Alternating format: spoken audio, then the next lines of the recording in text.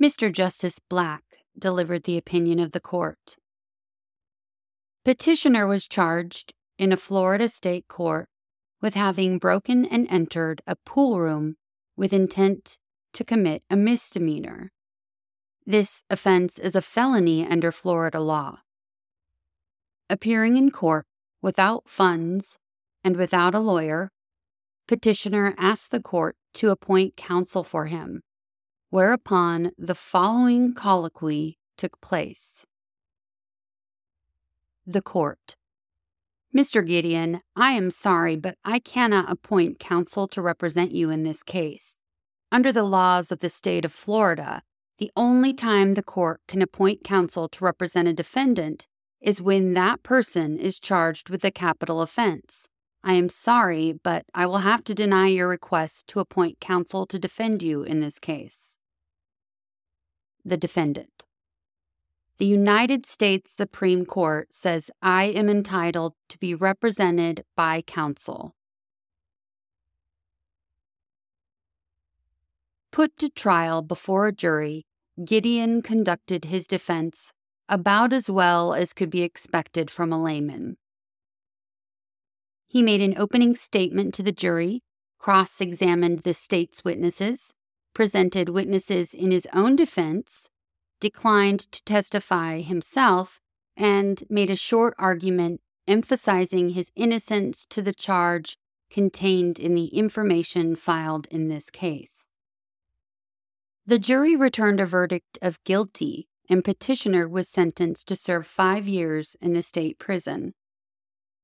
Later, petitioner filed in the Florida Supreme Court this habeas corpus petition attacking his conviction and sentence on the ground that the trial court's refusal to appoint counsel for him denied him his rights guaranteed by the Constitution and the Bill of Rights by the United States government. Treating the petition for habeas corpus as properly before it, the state Supreme Court, upon consideration thereof, but without an opinion, denied all relief. Since 1942, when Betts v. Brady was decided by a divided court, the problem of a defendant's federal constitutional right to counsel in a state court has been a continuing source of controversy and litigation in both state and federal courts. To give this problem another review here, we granted certiorari. Since Gideon was proceeding in forma pauperis, we appointed counsel to represent him and requested both sides to discuss in their briefs and oral arguments the following. Should this court's holding in Betts v. Brady be reconsidered? Part 1. The facts upon which Betts claimed that he had been unconstitutionally denied the right to have counsel appointed to assist him are strikingly like the facts upon which Gideon here bases his federal constitutional claim. Betts was indicted for robbery in a Maryland state court. On arraignment, he told the trial judge of his lack of funds to hire a lawyer and asked the court to appoint one for him. Betts was advised that it was not the practice in that county to appoint counsel for indigent defendants except in murder and rape cases. He then pleaded not guilty, had witnesses summoned, cross-examined the state's witnesses, examined his own, and chose not to testify himself. He was found guilty by the judge, sitting without a jury, and sentenced to 8 years in prison. Like Gideon, Betts sought release by habeas corpus, alleging that he had been denied the right to assistance of counsel in violation of the 14th Amendment. Betts was denied any relief, and on review, this court affirmed. It was held that a refusal to appoint counsel for an indigent defendant charged with a felony did not necessarily violate the Due Process Clause of the 14th Amendment, which, For reasons given, the court deemed to be the only applicable federal constitutional provision. The court said, asserted denial of due process is to be tested by an appraisal of the totality of facts in a given case. That which may, in one setting, constitute a denial of fundamental fairness, shocking to the universal sense of justice, may, in other circumstances, and in the light of other considerations, fall short of such denial. Treating due process as a concept less rigid and more fluid than those envisaged in other specific and particular provisions of the Bill of Rights, the court held that refusal to appoint counsel under the particular facts and circumstances in the Betts case was not so offensive to the common and fundamental ideas of fairness as to amount to a denial of due process. Since the facts and circumstances of the two cases are so nearly indistinguishable, we think the Betts v. Brady holding, if left standing, would require us to reject Gideon's claim that the Constitution guarantees him the assistance of counsel. Upon full reconsideration, we conclude that Betts v. Brady should be overruled. Part 2. The Sixth Amendment provides, in all criminal prosecutions, the accused shall enjoy the right to have the assistance of counsel for his defense. We have construed this to mean that in federal courts, counsel must be provided for defendants unable to employ counsel unless the right is competently and intelligently waived. Betts argued that this right is extended to indigent defendants in state courts by the 14th Amendment. In response, the court stated that while the Sixth Amendment laid down no rule for the conduct of the states, the question recurs whether the constraint laid by the amendment upon the national courts expresses a rule so fundamental and essential to a fair trial, and so to due process of law, that it is made obligatory upon the states by the 14th Amendment. In order to decide whether the Sixth Amendment's guarantee of counsel is of this fundamental nature, the court in Betts set out and considered relevant data on the subject, afforded by constitutional and statutory provisions subsisting in the colonies and the states prior to the inclusion of the Bill of Rights in the national Constitution, and in the constitutional, legislative, and judicial history of the states to the present date. On the basis of this historical data, the court concluded that appointment of counsel is not a fundamental right essential to a fair trial. It was for this reason the Betts court refused to accept the contention that the Sixth Amendment's guarantee of counsel for indigent federal defendants was extended to, or in the words of that court, made obligatory upon the states by the 14th Amendment. Plainly, had the court concluded that appointment of counsel for an indigent criminal defendant was a fundamental right essential to a fair trial, it would have held that the 14th Amendment requires appointment of counsel in a state court, just as the Sixth Amendment requires in a federal court. We think the court in Betts had ample precedent for acknowledging that those guarantees of the Bill of Rights, which are fundamental safeguards of liberty immune from federal abridgment, are equally protected against state invasion by the Due Process Clause of the 14th Amendment. This same principle was recognized, explained, and applied in Powell v. Alabama, 1932, a case upholding the right of counsel where the court held that despite sweeping language to the contrary in Hurtado v. California, 1884, the 14th Amendment embraced those fundamental principles of liberty and justice which lie at the base of all our civil and political institutions, even though they had been specifically dealt with in another part of the federal Constitution. In many cases other than Powell and Betts, this court has looked to the fundamental nature of original Bill of Rights guarantees to decide whether the 14th Amendment makes them obligatory on the states. Explicitly recognized to be of this fundamental nature and therefore made immune from state invasion by the 14th or some part of it are the First Amendment's freedoms of speech, press, religion, assembly, association, and petition for redress of grievances.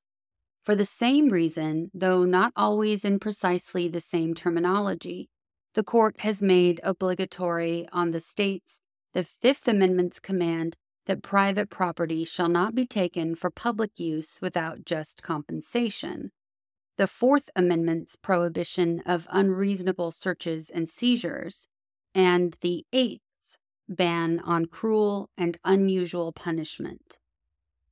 On the other hand, this court in Palco v. Connecticut, 1937, refused to hold that the 14th Amendment made the double jeopardy provision of the Fifth Amendment obligatory on the states.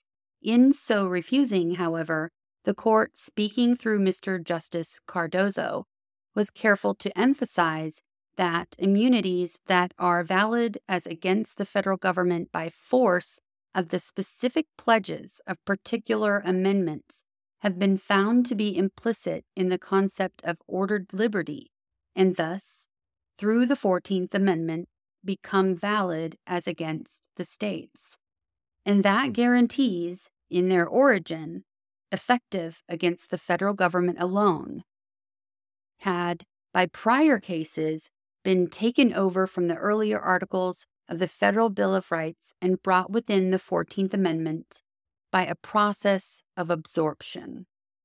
We accept Betts v. Brady's assumption, based as it was on our prior cases, that a provision of the Bill of Rights which is fundamental and essential to a fair trial is made obligatory upon the states by the 14th Amendment.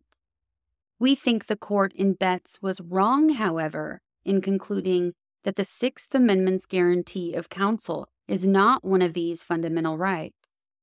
10 years before Betts v. Brady, this court, after full consideration of all the historical data examined in Betts, had unequivocally declared the right to the aid of counsel is of this fundamental character.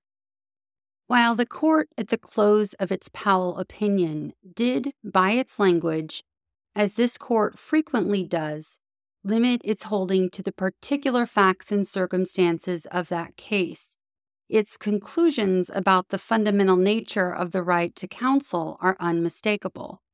Several years later, in 1936, the court re-emphasized what it had said about the fundamental nature of the right to counsel in this language.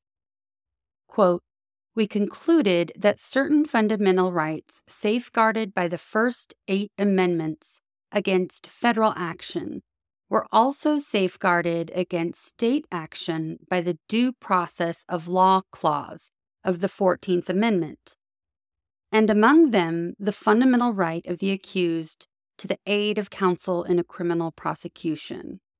Unquote.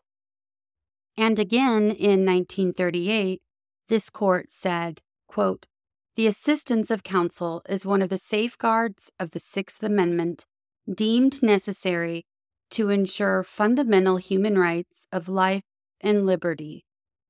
The Sixth Amendment stands as a constant admonition that, if the constitutional safeguards it provides be lost, justice will not still be done." Unquote. In light of these and many other prior decisions of this court, it is not surprising that the Betts court, when faced with the contention that one charged with crime who is unable to obtain counsel must be furnished counsel by the state, conceded that expressions in the opinions of this court lend color to the argument. The fact is that in deciding as it did, that appointment of counsel is not a fundamental right essential to a fair trial. The court in Betts v. Brady made an abrupt break with its own well-considered precedents. In returning to these old precedents, sounder, we believe, than the new, we but restore constitutional principles established to achieve a fair system of justice. Not only these precedents, but also reason and reflection require us to recognize that, in our adversary system of criminal justice, any person haled into court who is too poor to hire a lawyer cannot be assured a fair trial unless counsel is provided for him. This seems to us to be an obvious truth. Governments, both state and federal, quite properly spend vast sums of money to establish machinery to try defendants accused of crime. Lawyers to prosecute are everywhere deemed essential to protect the public's interest in an orderly society. Similarly, there are few defendants charged with crime, few indeed, who fail to hire the best lawyers they can get to prepare and present their defenses. That government hires lawyers to prosecute and defendants who have the money hire lawyers to defend are the strongest indications of the widespread belief that lawyers in criminal courts are necessities, not luxuries. The right of one charged with crime to counsel may not be deemed fundamental and essential to fair trials in some countries, but it is in ours. From the very beginning, our state and national constitutions and laws have laid great emphasis on procedural and substantive safeguards designed to assure fair trials before impartial tribunals in which every defendant stands equal before the law. This noble ideal cannot be realized if the poor man charged with crime has to face his accusers without a lawyer to assist him. A defendant's need for a lawyer is nowhere better stated than in the moving words of Mr. Justice Sutherland in Powell v. Alabama. The right to be heard would be, in many cases, of little avail if it did not comprehend the right to be heard by counsel. Even the intelligent and educated layman has small and sometimes no skill in the science of law.